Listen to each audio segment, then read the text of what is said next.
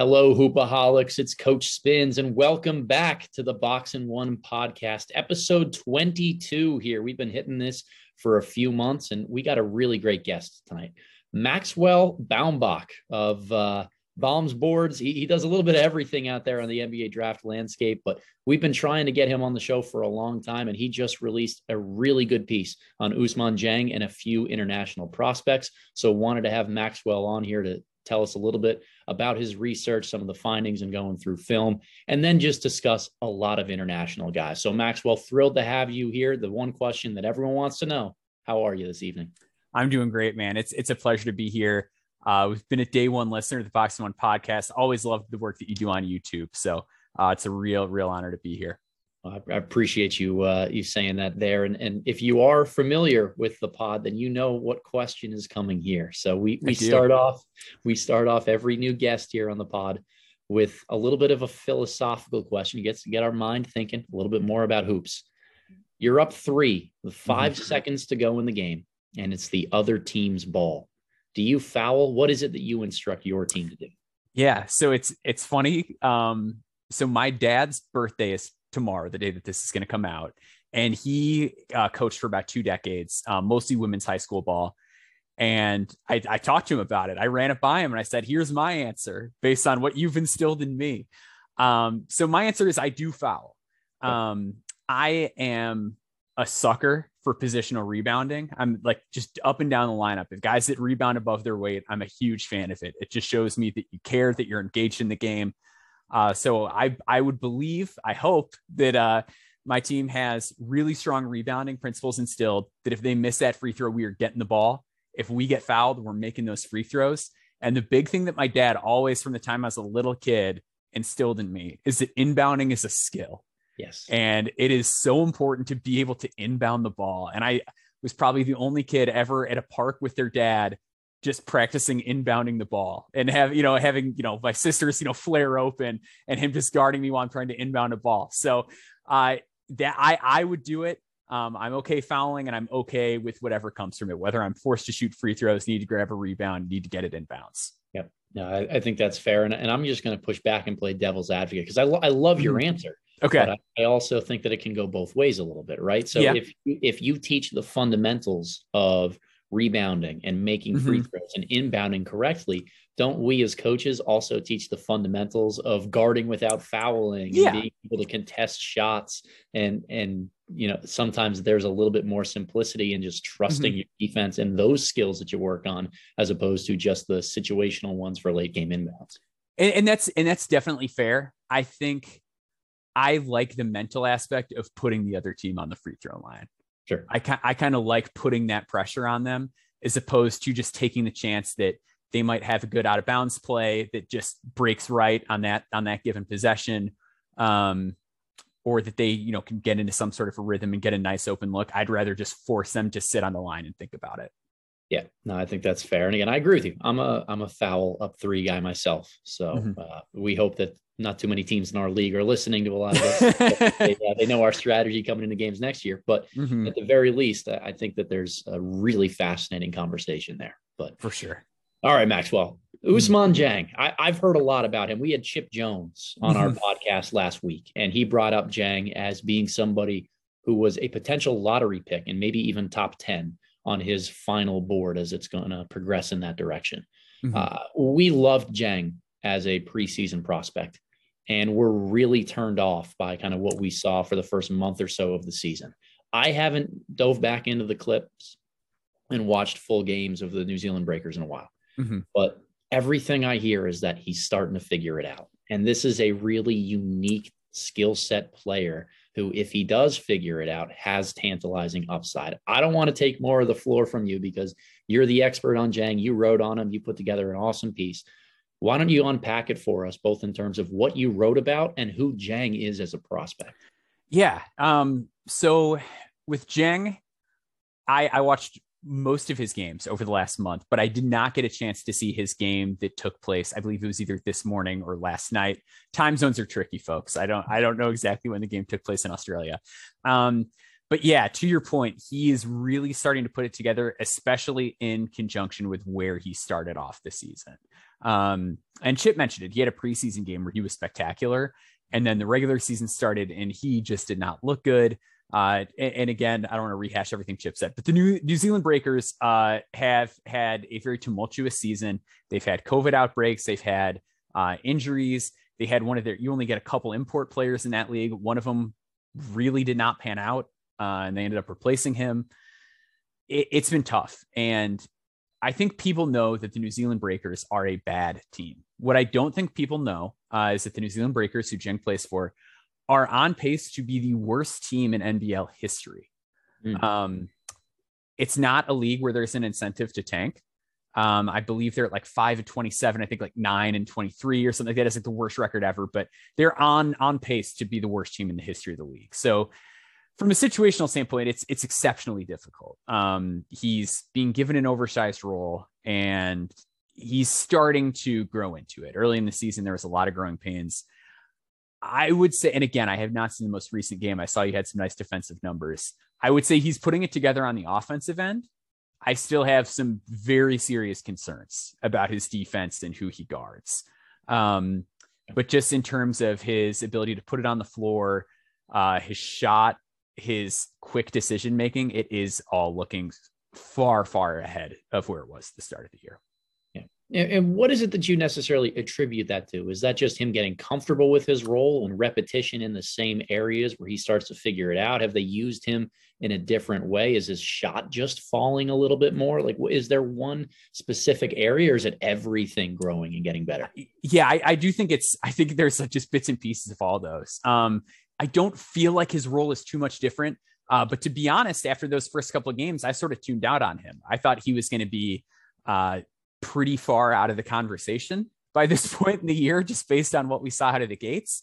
But I think a lot of it is just poise and comfort with the speed of the game.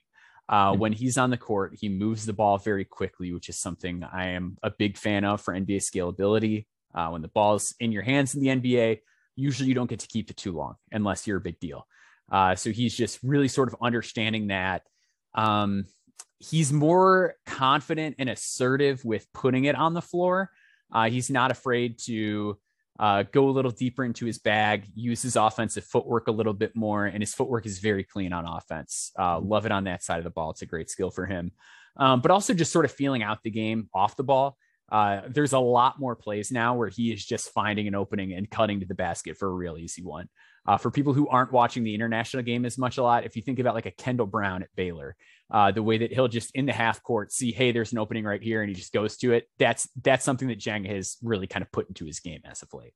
Yeah, the ability to see the back of your defender's head and just cut towards the basket, find those little openings, really valuable, especially for guys who are going to play off ball. And that's where, his role with the Breakers has been a little bit more in that regard. He's starting to get more reps from what I can tell. Mm-hmm. But they have a couple of point guards that are even going to be familiar to Americans and fans over here. Peyton Siva, played for Louisville. They had Chasson Randall, a guy who had a cup of coffee in the NBA. Like, these are solid guards. And of course, a guy we'll talk about later today, Hugo Besson. Mm-hmm. There are only so many reps that you can get with the ball in your hands when you're surrounded by other really good ball handlers and guys who need the rock. So I think that picking up on the cutting ability is really, really important for a guy like Dieng. Not just that's going to be a role of his in the NBA, but it's a great skill to have no matter who you are, because it shows that you can play without the ball in your hands. For sure. And I think it just shows a nice, just baseline understanding of the game and knowing here's my opportunity. I'm just going to go get an easy one. And those little plays really add up. And it's tough because it's one of those kind of basketballs like Jazz things where it's, it's not always going to be drawn up for a player to cut to the basket on a given play, but if it's there, you should take it. And it takes guts and it takes courage, especially for a kid who's 18 years old, playing in a professional league to not only see that, but capitalize on it. And yeah, for sure. He deserves a ton of credit for it because it just from where he started at the beginning of the year, he feels like a completely different guy. I don't know if this is an appropriate comparison, but there are a lot of really high ceiling players, especially on the offensive end, who go and play in these professional leagues and struggle right out of the gate. And it shouldn't be something that really brings down their long-term ceiling. I've remained steadfast a Jaden Hardy fan throughout the entire G League Ignite season, even though he had some struggles initially. Jalen Green in the NBA, kind of a similar rookie season, right? Very inefficient, didn't seem to know his place at the earlier parts of the year. He's dropping 30 every night right now, and he's still a rookie. So a lot of these guys who are used to being alphas or just unique offensive pieces, they can go through some learning curves when they get into a league. And I think Dieng is not just going through that because he's skinny and more offensive minded than anything else, but he's not getting a ton of on-ball reps. He's playing in a kind of shared system where he's having to figure out not just how do I get to my spots against pros and handle the physicality of one-on-one defense, but how do I learn to play off ball a little bit more and more effectively? And I think that that we as scouts are a lot of times just, onlookers don't really have a good enough level of patience for letting guys work through that issue. And I think that Dieng is testing my patience in those ways, and a lot of really good ways, because I was very ready to jump off the bandwagon from the first couple games that I saw of the season. And I'm glad that I'm kind of reminding myself to stay patient with guys of his frame, of his skill set, because a lot of times it takes more time for them just to really figure out how to play. And I think, to your point too, about being just in a professional league, I think in the NBL in particular, it's tough because it is sort of an older league. If you just look at who the top producers in the league are, it does skew older. And, I think sometimes people can overrate veteran experience and this and that, but it does make a big difference. And if you look at the NBA and the teams that win championships, they skew older, and there's just so much that you can learn and pick up on, and just ways that you can find to take advantage of players on both sides of the court the longer that you play the game and the more you get comfortable with it. So for somebody like Dieng, who played on an academy team with a bunch of other kids when he was in France, to now suddenly be thrown in an environment where he's on a team with other professionals that, might get frustrated with him depending on decisions that he's making, whether or not his shot is going in. It's a new culture. It's a new language. They don't get to play any home games. Just this multitude of difficult circumstances that have been thrown on him. It's a lot to deal with. And then you just factor in that this is a league of guys who've been playing this game for a long time. It's not going to be easy. And it's physical as all hell too. Yeah. A really physical league in the paint. And when you're 6'10" and you weigh 7 pounds, like Dieng kind of looks like he does, that's going to wear him.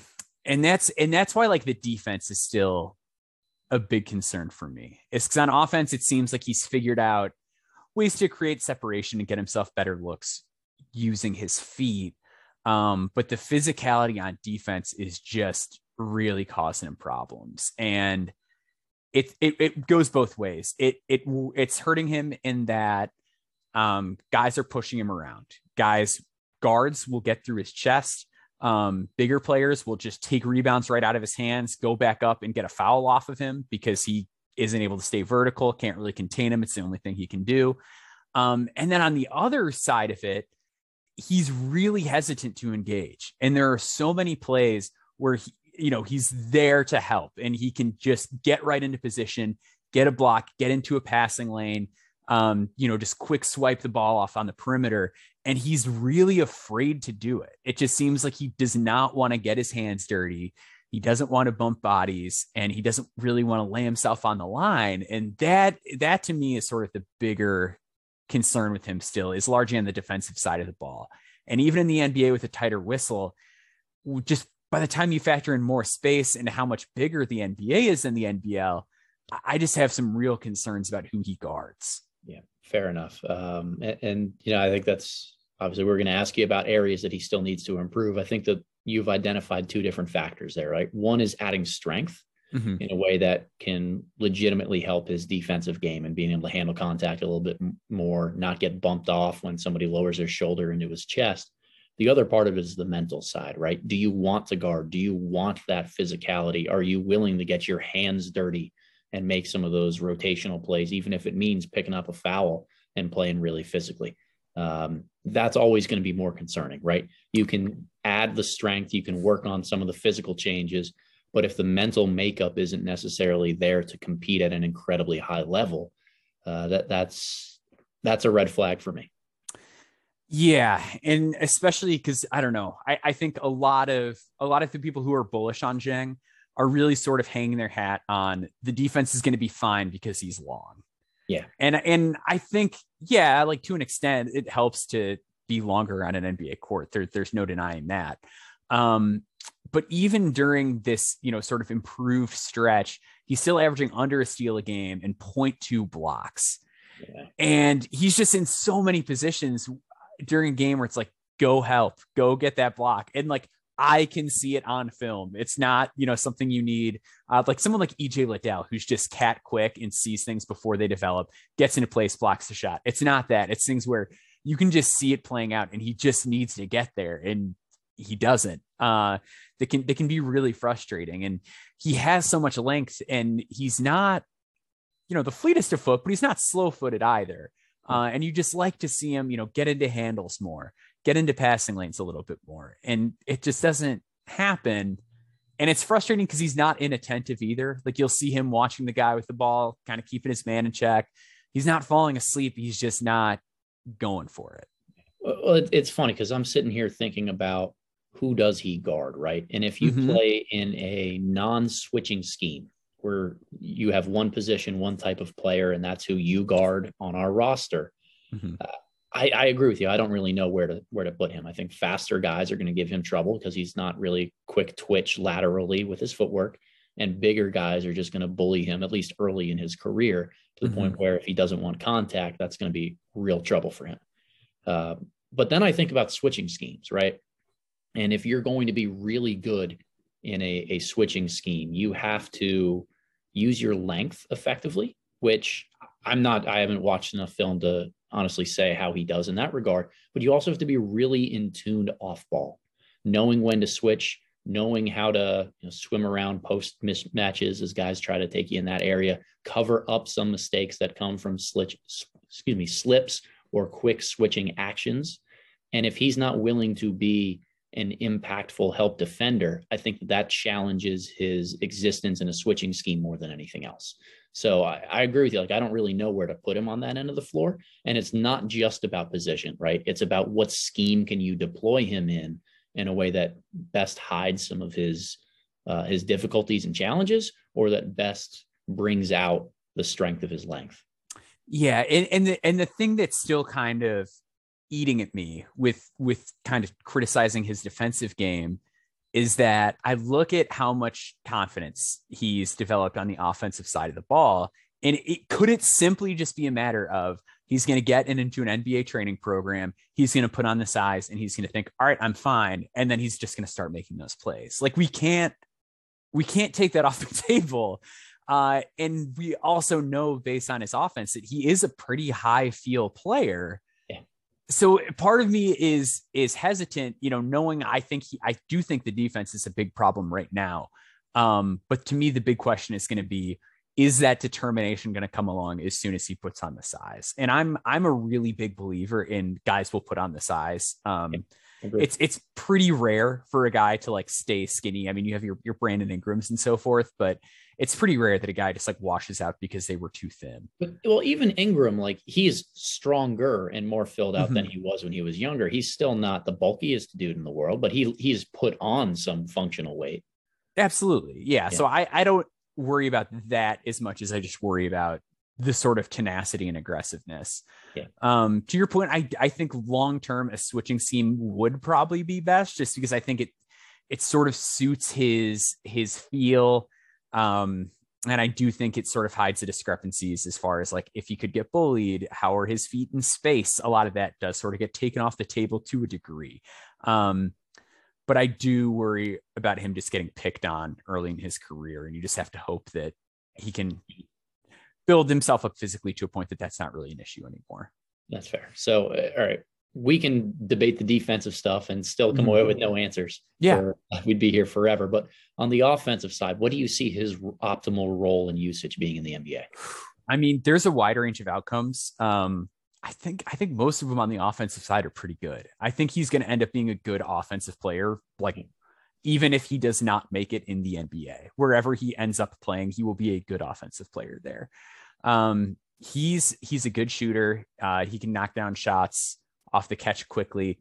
I don't know that he's going to be like a primary guy unless he really hits his ceiling.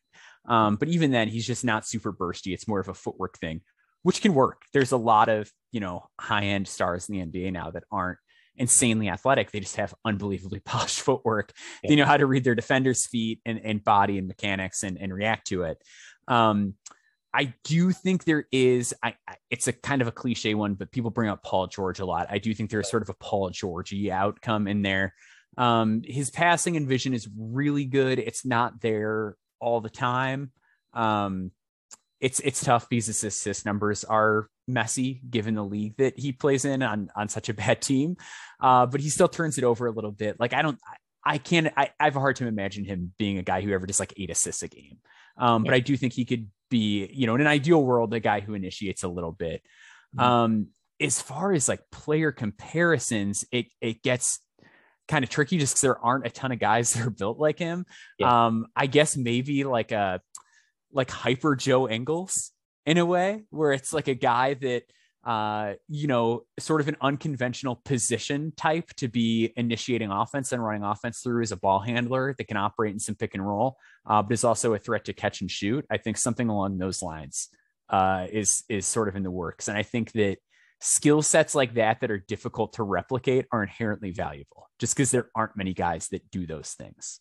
Yeah, it's a great way of framing it there. And my hope for Dieng is that he is a functional, really good basketball player and not just a guy who looks great in a one-on-one workout, because there's a lot of that appeal to him. And I think that's where the buzz came from, right? Like Mike Schmidt saw him work out with NBA pros this summer. And a lot of guys liked the way that in those academies, when you get to see workouts or some of the skill development stuff they do, he pops, man. He stands out. He's big. He's 6'10". He handles it pretty well. He's very, very smooth in pretty much everything he does. But is he a functionally really good basketball player that you can count on to do X, Y, or Z at a high level, night in and night out for 82 games a year? And time will tell and bear a lot of that out. There's real upside. There's real upside here. And I think you hit on that appropriately in your piece. But there's also, like you said, that wide range of outcomes. And he has to be a little bit better about getting the spots and being consistently functional in order for that to come out. And that's the thing that I don't think we like to talk about very much as a draft community, because it's really fun to prognosticate. Like it's so much fun to just be like, oh yeah, this guy could become this and this guy could become that. Like I love doing it. It's why I write. But it's also really easy for us to not have to take responsibility for it. And I'm not saying like, hey, if you were wrong about this guy, you need to apologize on twitter.com every single day. Like I've had so many guys that I missed on. I think I had the first time I ever did a board, I think I put Malachi Flynn 9th. And I still think he can be like a nice player. But at the time I was like, oh, this guy's going to be awesome. I was wrong. But the consequences for that were nothing. Right. I didn't have to deal with any consequences of that. So I think it's really easy for us to kind of armchair it and be like, oh, this team should just take a swing on Ousmane Dieng, or this team should do it, or this, like a team like the Heat should do it because they have a great developmental staff, or a team like the Thunder should do it because they're rebuilding. It's really easy when we don't have our livelihoods at stake to just be like, oh yeah, I'm going to put him 5th on my board because he might work out really well. When, if you work for a team and you do that and it doesn't pan out, it's a lot more difficult, and it's easy to kind of, celebrate when we get it right. Yeah. See, I kind of do the opposite with how my board works. Like I don't tend to shoot guys really far up my board that are lower on a lot of consensus areas, but I tend to really drop guys that I know aren't my brand. Right. Yeah. Like that's a guy that, Patrick Williams a few years ago was mocked in the top 5, ended up going 4th overall to Chicago Bulls. I had him in the 30s, I think maybe even the 40s. Oh, wow. Okay. Yeah. And it isn't necessarily that I didn't see the upside or potential in a guy like Williams, but to me, there were other risks or things that I didn't care for about his game that would say, hey, I'm going to let somebody else take the risk on that guy. Yes. And if my livelihood is on the line, I'm not going to be the one to roll the dice and say, yeah, I'm putting my eggs in his basket. And I'm okay doing that with my board. But it's very different than saying, hey, this guy who everyone thinks is maybe a 20th to 25th overall pick, I'm putting him second on my board and I'm attaching my bandwagon to that. And if he takes off, I'm trying to convey that into me getting a job in the future. A bit of a scout I am. Like I think it's too easy to be that bold in our position. Yeah, it is. And I think, to your point, the thing that kind of has me a little freaked out with Dieng more than anything is that the guys I missed on last year were the high field guys with size. If you go back and look at my board, it's the Jeremiah Robinson Earls, it's the Delano Bantons, it's the Trendon Watfords. And I liked Watford probably more than like a lot of people did, but JRE was the guy that like every smart person that I respect was like, he's going to pan out. And I was like, I just don't see it with this guy. And it was silly. I missed on him. But Banton in particular is the one that kind of freaks me out, who is a guy that, you know, played some real rotation minutes for the Raptors early on in the season and isn't super crucial to what they do, but plays on an NBA court and looks the part of an NBA player. But in college at Nebraska was 6'9", was not very productive, and just shocked me when he started to pop up on draft radars, because I always thought he was an interesting player, but I didn't necessarily think he was good. Yeah. And the fact that he's just stepped onto an NBA court when he had a lot of the same concerns I had about Dieng, where, you know, I'm not really sure who he guards. You know, the outside shot isn't there all the time. His shooting splits aren't efficient. And he looked good. He looked totally fine on an NBA court. And that's the one that's kind of haunting me with Dieng, where it's like, I don't want to go too low, because at the same time, guys that fit this archetype do tend to not embarrass themselves when they're on an NBA court. Yeah, I think that's really fair. And there's certainly a plateau in this draft class that you reach where taking a swing on somebody like that becomes more palatable and attainable. And I think that it's still in the middle parts of the first round, just with how this class is shaping up. But before we jump to any conclusions like that, there's obviously 2.5, 3 months between now and the draft. So a lot of separation to go with a lot of these guys, even some who are testing the waters that are going to end up withdrawing. But our theme here tonight, Maxwell, is on international guys. And I don't know if Dieng stands out as the top international guy on your board.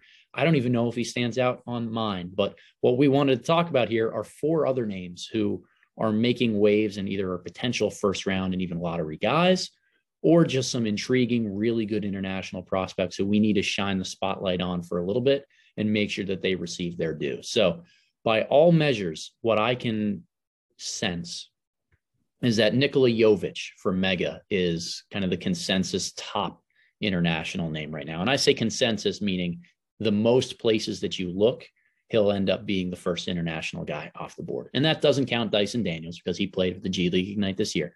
But, you know, Jovic is averaging 11.5 points, 4.5 rebounds, and about 3.5 assists per game. He's seen as this big 6'9", maybe 6'10", scoring, facilitating big wing, you know, either a 3 or a 4. We will talk about some of the question marks around his game, which have been irking me for months now. What's your take on Jovic? Where are you at with him right now? Yeah, he's one of the guys I kind of fluctuate on most day to day. And I think it's going to be really interesting to see what his draft stock ends up being, because I can see a lot of teams talking themselves into him, because like I said, it's not a skill set that's very easy to replicate.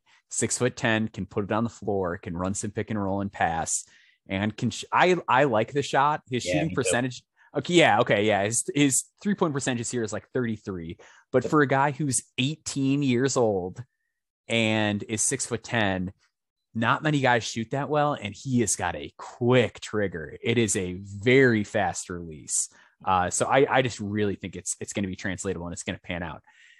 Conversely, there's a lot of the same questions you have about Dieng. He's not physical. He's not the best at playing defense. Doesn't really do much of anything on that side of the ball. He fouls a lot. Yeah, he does foul a lot. That's his go-to defensive tactic to stop people from getting into the paint. But just so frustrating on that side of the floor that at the same time, I could see teams, picking in that potential range, like the Timberwolves and so forth, being like, this guy's just not going to fit. Like, we just can't afford to have a bad defender at the wing spot on the court, because so many teams just have guys at those positions that can really fill it up. It's tough to have a guy who's a defensive liability play a major role for you in the NBA. And I really think his stock could just swing so heavily one way or the other. It's the major push-pull of things. And I'm guilty of it. I don't want to say highlight watching a little bit, but my initial evaluations of Jovic didn't put enough stock into how he would play on the defensive end. And I saw this incredibly tantalizing offensive potential, a rebound and run 6'10", really fluid handler, hits shots both in spot-up situations and off the bounce, tremendously fun passer. And I'm thinking to myself, wow, at 6'10", and the way this guy moves and his length and just the scoring ability on the floor, he is a potentially transcendent offensive player that I would love to have on my team.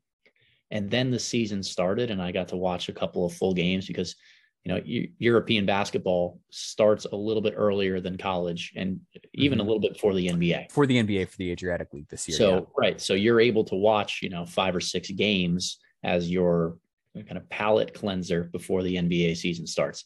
And I talked myself out of him really quickly after starting with him as being a top 5 or top 6 guy coming into the season. The defense is a real issue. And I still don't know where to place him as a result of this, because there's so much offensive firepower and uniqueness that he brings to the table. But man, it's who does he guard? How does he get better on that end? Because it's lateral quickness, it's strength, it's desire for physicality. He kind of bails out and swings and fouls when anyone gets a step on him. Just a lot of habits that I don't love and I don't know how to fix.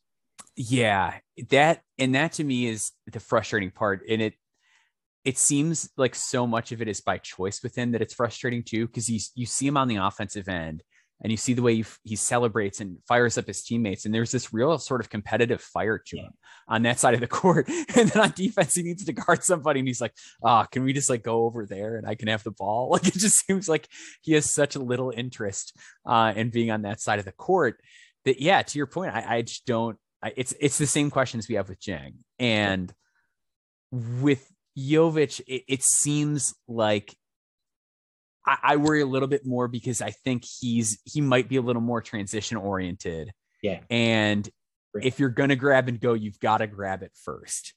And I just worry. And I know everyone always says rebounding translates. I just have a hard time seeing him getting in, mixing it up and pulling down those rebounds against NBA bodies.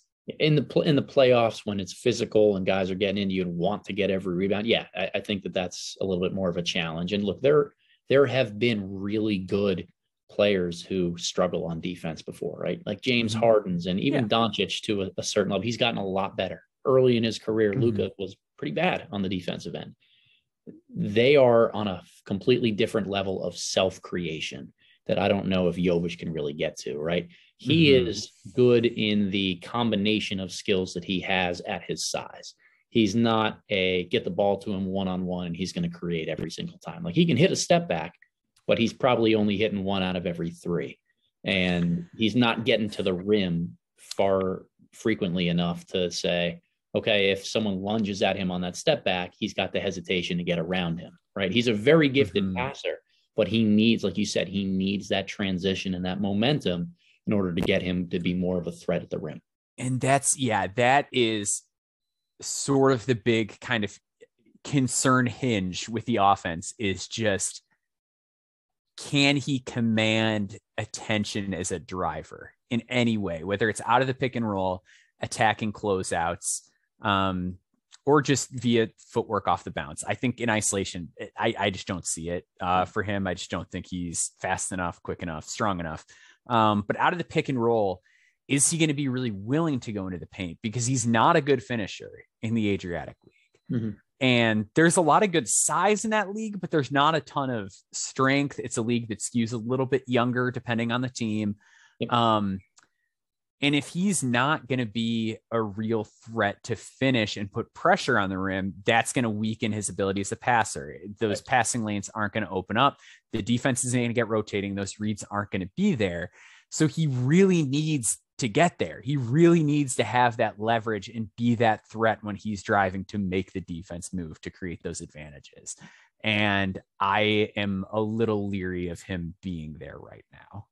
I think I'm pretty on board with you. And again, it all comes down to, where do we slot these guys? Where do you value what they bring to the Mm-hmm. table versus what they don't have or are unlikely to acquire? And both Dieng and Jovic are pretty fascinating cases for that, which, can we just fast forward to late June so we can get kind of definitive on these right now? Like, I love the Mm-hmm. scouting process and going through it, but I am going to be impatient very soon and just say, I want to know what to do with these guys. Like, I can't figure it out on my own. And it's always situation dependent too, which is the part that's so frustrating about this. And it always stinks too when there's a guy that you like and they end up in a situation that's so good, or a guy that you were like, I'm not sure what to do with this guy. And they just like Josh Primo last year for me was like, I kind of like Josh Primo. I'm afraid to kind of rocket him up my board. And then he ends up in the Spurs and it's like, oh, that's a great fit. Like, this is just going to be so good for him.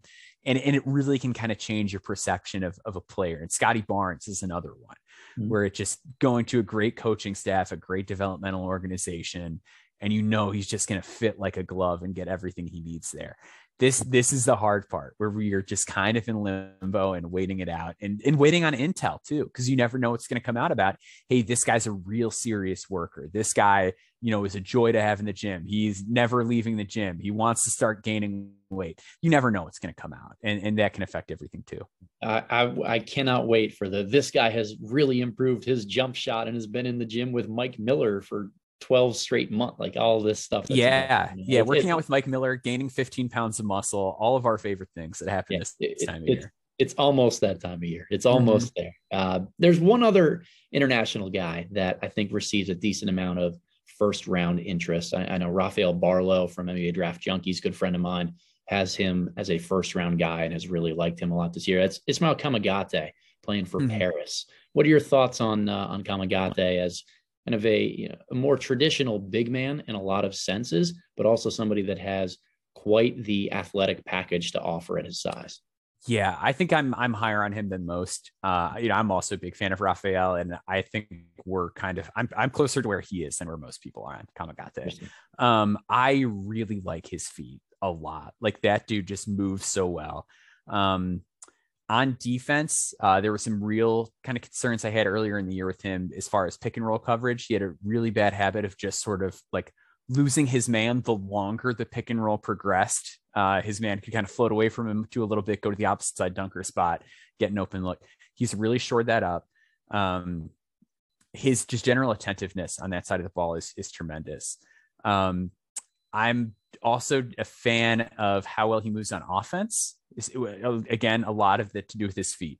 In terms of just rolling to the basket and slipping screens, I don't know that there's a quicker big man in this class in terms of just, I'm screening, now I'm moving. He really, really gets to the rim quickly. And that's a great trait to have. His passing has come a long way. His feel is just improving by the day. He's a late bloomer, and I'm really comfortable betting on guys that are late bloomers. A lot of people point out, he's 21 already. Some guys, it just takes them a little bit longer, and they're, not every developmental path is the same.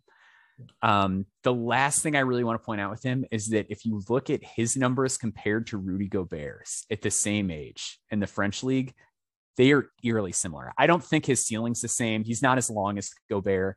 I don't think his technique is as good as Gobert. The one thing that irks me with Kamagate is he's still very upright at times when he guards on the perimeter. I'd like him to sit down in a stance a little bit more, because if you just get switched on to a guard, it's fine. But in a pick and roll, he doesn't really sit down the same way, and he can, allow easier looks. But I think he's going to produce. Can we dispel one fallacy out there right now, which is that Rudy Gobert is not a good switchable defender? It's a shame that, he is. And people think about him as this just drop back, not want to switch on the perimeter. Like, no, part of the reason they don't want to switch Rudy Gobert is because if he's the Jazz entire roster, 1 through 4, is built with sieves on the defensive end on the perimeter. Mm-hmm. So they need Rudy at the rim to clean up their mess. That's the only way they can play and outscore teams. But guess what? If you switch Rudy onto the perimeter, guess where he's not? Yeah. At the basket to protect the sieves everywhere else. Like, it's not that Rudy can't do it. It's that the roster is constructed in a way that doesn't allow him to do that. And look, Kamagate has a long way to go switchability wise. And I don't know why You bringing up the comparison between them and talking like that triggered me in a way. Like Rudy, no, it's a real problem. You got to defend Rudy, because I'm wearing a Sixers sweatshirt, so I love Jazz slander. Like it's so funny to me because their fans get very upset about it, and they should. It's a lot of it's so unwarranted. But yeah, like the highlights that you'll see from Jazz games of just the barn door defense and just letting guys get to the rim that some of those perimeter players will do on that team. There's no way any of those guys are protecting the rim. If Gobert's out on the perimeter, not a chance. So it's not his fault at all. He's exceptionally mobile for a guy his size. I think the Kamagate comparison is an interesting one in some of those ways. But more than anything, it's about, and I'm going to ask you a philosophical question now, Maxwell. We're talking a lot about late bloomers or guys who are figuring it out as the season goes on, right? That's a lot of the trend that we're seeing with a guy like Dieng, a guy like Jaden Hardy, who I brought up earlier, or a guy like Kamagate right now. How do you value that trajectory? Is this something that you say, hey, he's figured it out during the season, and now let's only look at the final 8 to 10 games because this is going to be more of who he is in the NBA? Is it trying to figure out how much more there is to add, as I like to say, how much bloom is still left on the rose and in terms of development? Or is it more of a, hey, he just made a jump up to this plateau. He's probably going to stay there for a while before he makes another type of jump. Like I always struggle with knowing how to describe a player's in-season growth as more than just, hey, it's a positive, he's gotten better, but how much is left? Yeah, that's a really great question. I think it depends on the player, on their physical tools, and on what improved specifically. So with a guy like Jaden Hardy, to me, I think that was largely just mental and basketball feel on the court for him.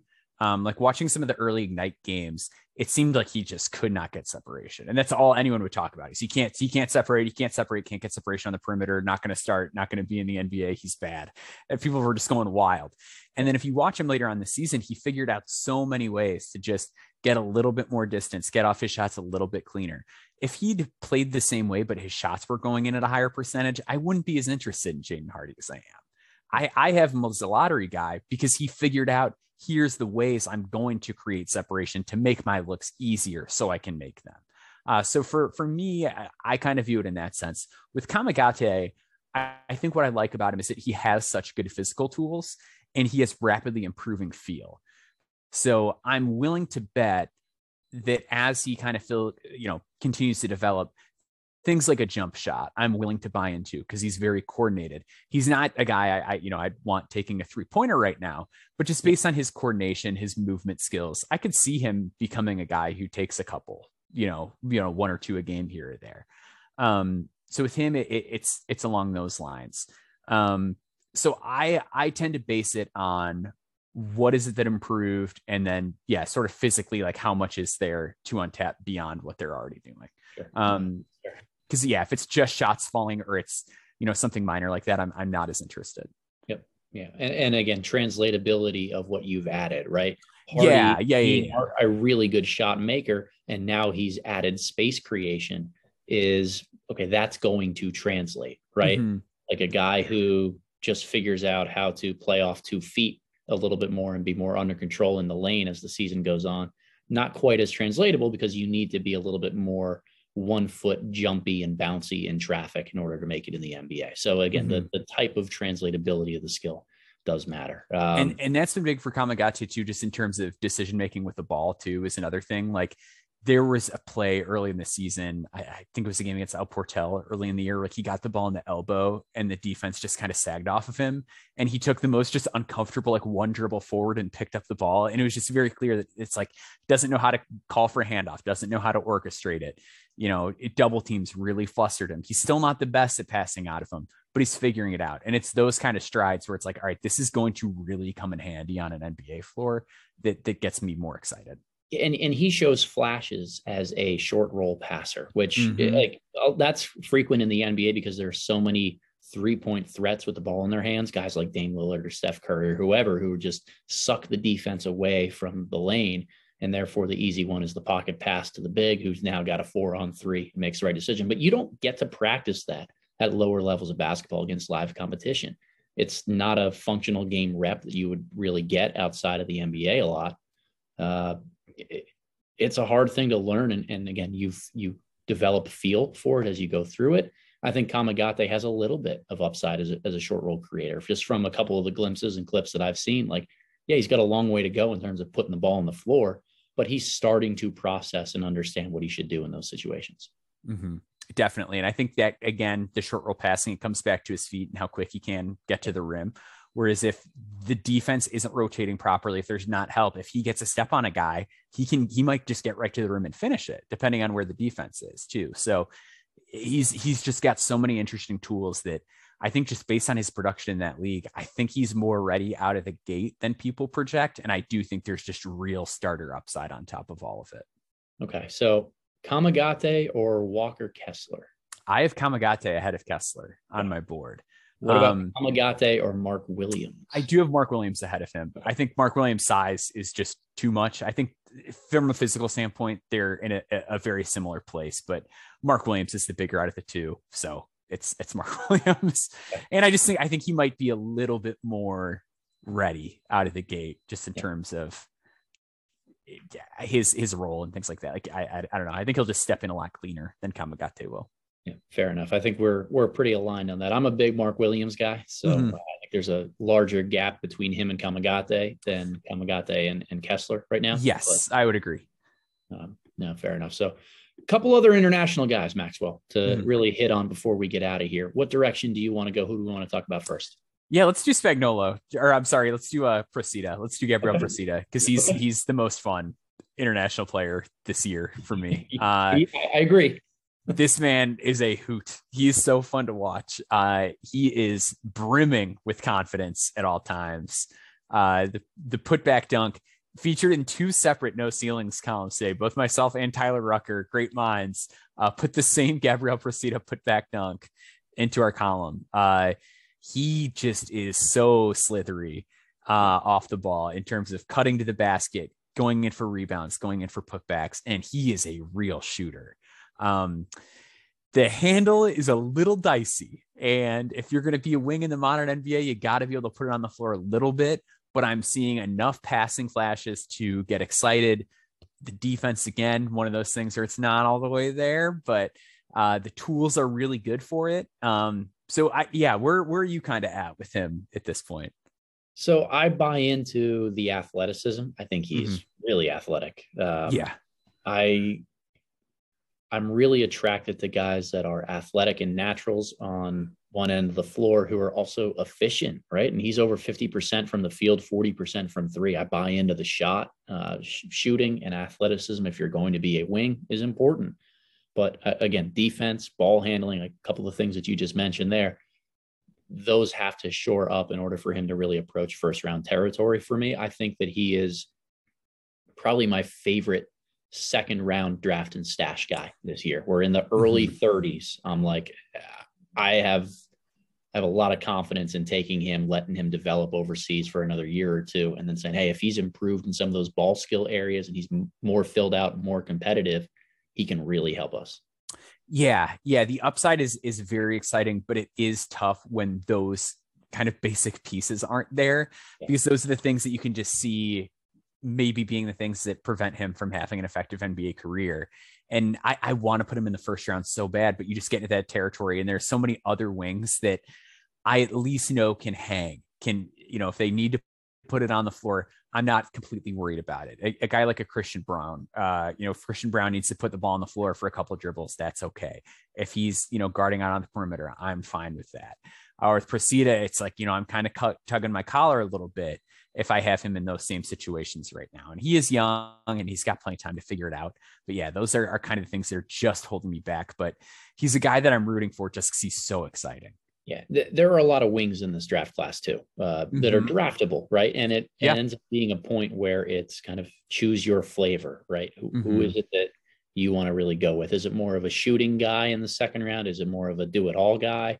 It's more of an athlete. Like, you can really mix and match. Where I think we're going to get to a point where there's both Harrison Ingrams and Julian Champagnes and Josh Minotts that are all on the board at the same time. It's like, which type of player do you really want at that wing spot? And Mm-hmm. with Placida, he strikes me more as a combination of a lot of those things because he's athletic, because he shoots it. He's also probably one of the farthest away from making an impact. So Yeah. Yeah. I think that patience is, you draft him, you stash him, you let him develop. I always struggle to know when those guys get drafted, right? Like there's a lot of there's a lot of circumstances where they go later parts of the first round and a team just says, you know what, I'm not spending a pick this year, but there's a guy whose upside we really like. Let's take him in the 20s. There's a lot of circumstances where it's priority guy to get early in the 30s because you want to draft and stash him and not let anyone else get him. And then other years it just slips all the way to the second half of the second round, right? Mm-hmm. So I don't know how like Vrenz Bleinberg last year, where it was the guy who like popped up and everybody was super excited. And it's like, oh, he might go early 30s, might go 40s. He's so interesting. He can make all these cool passes. The shot looks pretty good, even though the percentages aren't great. And then just didn't end up getting taken. It's a crapshoot, and it's really tricky for a lot of guys in those spots. And that's why I'm kind of worried for some of the college guys this year, just because there are so many players that it's just a what flavor do you like kind of thing that on the wrong night, like some guys might just really fall. So it's pretty precarious in that range this year. And Vrenz, he had such a unique situation too, right? There was some stuff with agent and paperwork. I think that he wanted to come over right away to the NBA, or at least be in the United States. And I think some of the value was in being more of a draft and stash guy. Like there are circumstances that obviously with Placida and any of these international guys, you have to work out. And from our standpoint here, it's hard to know all of that, especially in early April. But at the very least, he is a name that we have to watch and give a lot of credence to on draft night because he's super, super talented. Absolutely. One other guy internationally, Maxwell, take us home here. Who's the last guy we want to hit on tonight? Oh, man. Anybody that's jumping out to you? Anybody that you really want to go over is kind of sticking out on your side? Khalifa Diop is my guy that I want to talk about. But Khalifa Diop is perhaps the most unsexy international prospect that nobody has any interest in covering, it seems. But you watch him play, and it's like this guy feels like an NBA player. Yeah. For me, we talked about the New Zealand Breakers a little bit in the context of that situation. And I have a really hard time thinking to myself that this could be the worst team in history in the NBL and have two draft prospects on it, right? Yeah. And that's where we talk about Ousmane Dieng, and then there's Hugo Besson. Breakers. And he has a much larger role, like 14.5 points, 34% from three, like barely a positive assist to turnover ratio. He's not very athletic, but he's super crafty, very smart. I think a better passer than a lot of the numbers might indicate. I've heard a lot of people that say, oh, he's got this little like Ginobilian thing to him where he's a combo guard that does a little bit of everything. And like Manu had some burst and some crap to him. Like he was a really good defender. And that's where I get lost with Besson. I don't really know how to value him right now. I think I have him outside of my top 60. But every time I come back to international prospects and having conversations with other scouts or folks that I know, he's the one name that continually comes up as, I think you're too low on him. And I wonder if you have a sales pitch to try to convince me otherwise, or if you see it kind of the same way of like, I don't see a Manu type player and I'm concerned about the defense. Yeah, so I am also concerned about the defense. I think everyone should be concerned about the defense. It is a problem. He's one of those guys who has like 5 steals over the course of the entire season, just anemic steals numbers. And it's the issue is, again, it's a motor issue. Like there's just times where like the commentary will have to like point it out that he is not trying on defense right now. It's frustrating. Manu's a bit rich for me. Our cat is named Popovich, so I'd like to think I know a little bit about the history of the Spurs, and I don't want to do that to Besson. I think that's unfair to kind of put the Manu tag on him. I do think there is a real chance that he becomes a guy who leads a second unit in the NBA, though. His efficiency is again going to take a hit because he's forced into this oversized role on a bad team. He does get a lot of attention. His passing is very nice. And early on in the year, I kind of had some frustrations with him because he would try to just force these flashy passes. And it was almost as if he was trying to show off And it just kind of rubbed me the wrong way. But now you watch him and it's like, oh no, he's figured it out. And he's doing some really interesting things in terms of how he looks off his passes, hitting the right guy, hitting him in a timely manner. Every pass is snappy. It's direct. It's the right type of pass. Nothing eats me up inside more than like the slow bounce pass for no reason, or sort of like the looping skip pass. Everything is on time with Bassan. I do think that there are some real point guard skills that it wouldn't shock me if he could become sort of a Lou Williams style second unit leader who's going to come in. He's going to fill it up and score, but he can pass. It's not his main thing, but he can do it. I really like his offensive game. I think there's a strong cap on his ceiling because of the defensive issues. But his craft around the bucket has gotten a lot better. I think he pressures the rim better than an international peer like Matteo Spagnuolo, where everything is just a 1 or 2 dribble pull up. Bassan can get to the rim and he's figuring out how to finish a lot better as the season has gone on. So I do think he should be probably somewhere in like I think I've got him like 42. I want to say somewhere in that range, early 40s. I think there's some real nice upside with him, but there is a pretty firm ceiling on him just based on length, athleticism, and defense. Yeah. Those are the hangups for me right now. I think that's as compelling of a case as I've heard for, letting him run the second unit, be a better passer than what he's shown with the Breakers. Assist numbers with that team are going to be tough to really put a lot of stock in. But there's a pro player in there. I'm just not sure if it's in the NBA. Yeah. And it wouldn't shock me. Like, he's one of those guys, like, you put him in that range and I don't know. I think people take it the wrong way when you say, hey, this guy just might not be an NBA player, but there's nothing wrong with being a professional basketball player who makes a lot of money in another country. I promise you, there's nothing wrong with that at all. No, Shane Larkin is a European MVP type of player. And he was solid as an NBA player. He wasn't a superstar by any means, but you can be a superstar in those leagues because the style of the game is a little bit more fitting to who you are. And there, again, nothing wrong with that whatsoever. But Maxwell, a pleasure having you on here. Before we get you out of here, let the people know, what do you got going on? Where can we find you on social media? What's in the works for Maxwell Baumbach? For sure. Well, first off, I just want to say thank you so much again for having me. Huge fan of everything that you do. So to be here is just honestly a huge pleasure. I didn't think, year or so ago, and I'm just watching your YouTube videos, I'd be talking to you on a podcast. So super exciting for me to be here. So make sure you're checking out Adam's work if you're not already. My work is all going to be at No Ceilings going forward. So NoCeilingsNBA.com. You can follow me on Twitter. My handle is at Baum Boards. It's BAUM boards, like you're getting a rebound, a board, or your draft board, all that. Upcoming work, I'm working on a Josh Minot feature for next week, which has been interesting. Just another real kind of mystery man at the draft. So that's kind of the niche that I'm falling into for whatever reason right now, but I'm really enjoying it. It's a lot of fun. So make sure you're subscribed to No Ceilings. Follow me on Twitter. Follow No Ceilings NBA on Twitter. You'll get everything I do if you're in those places.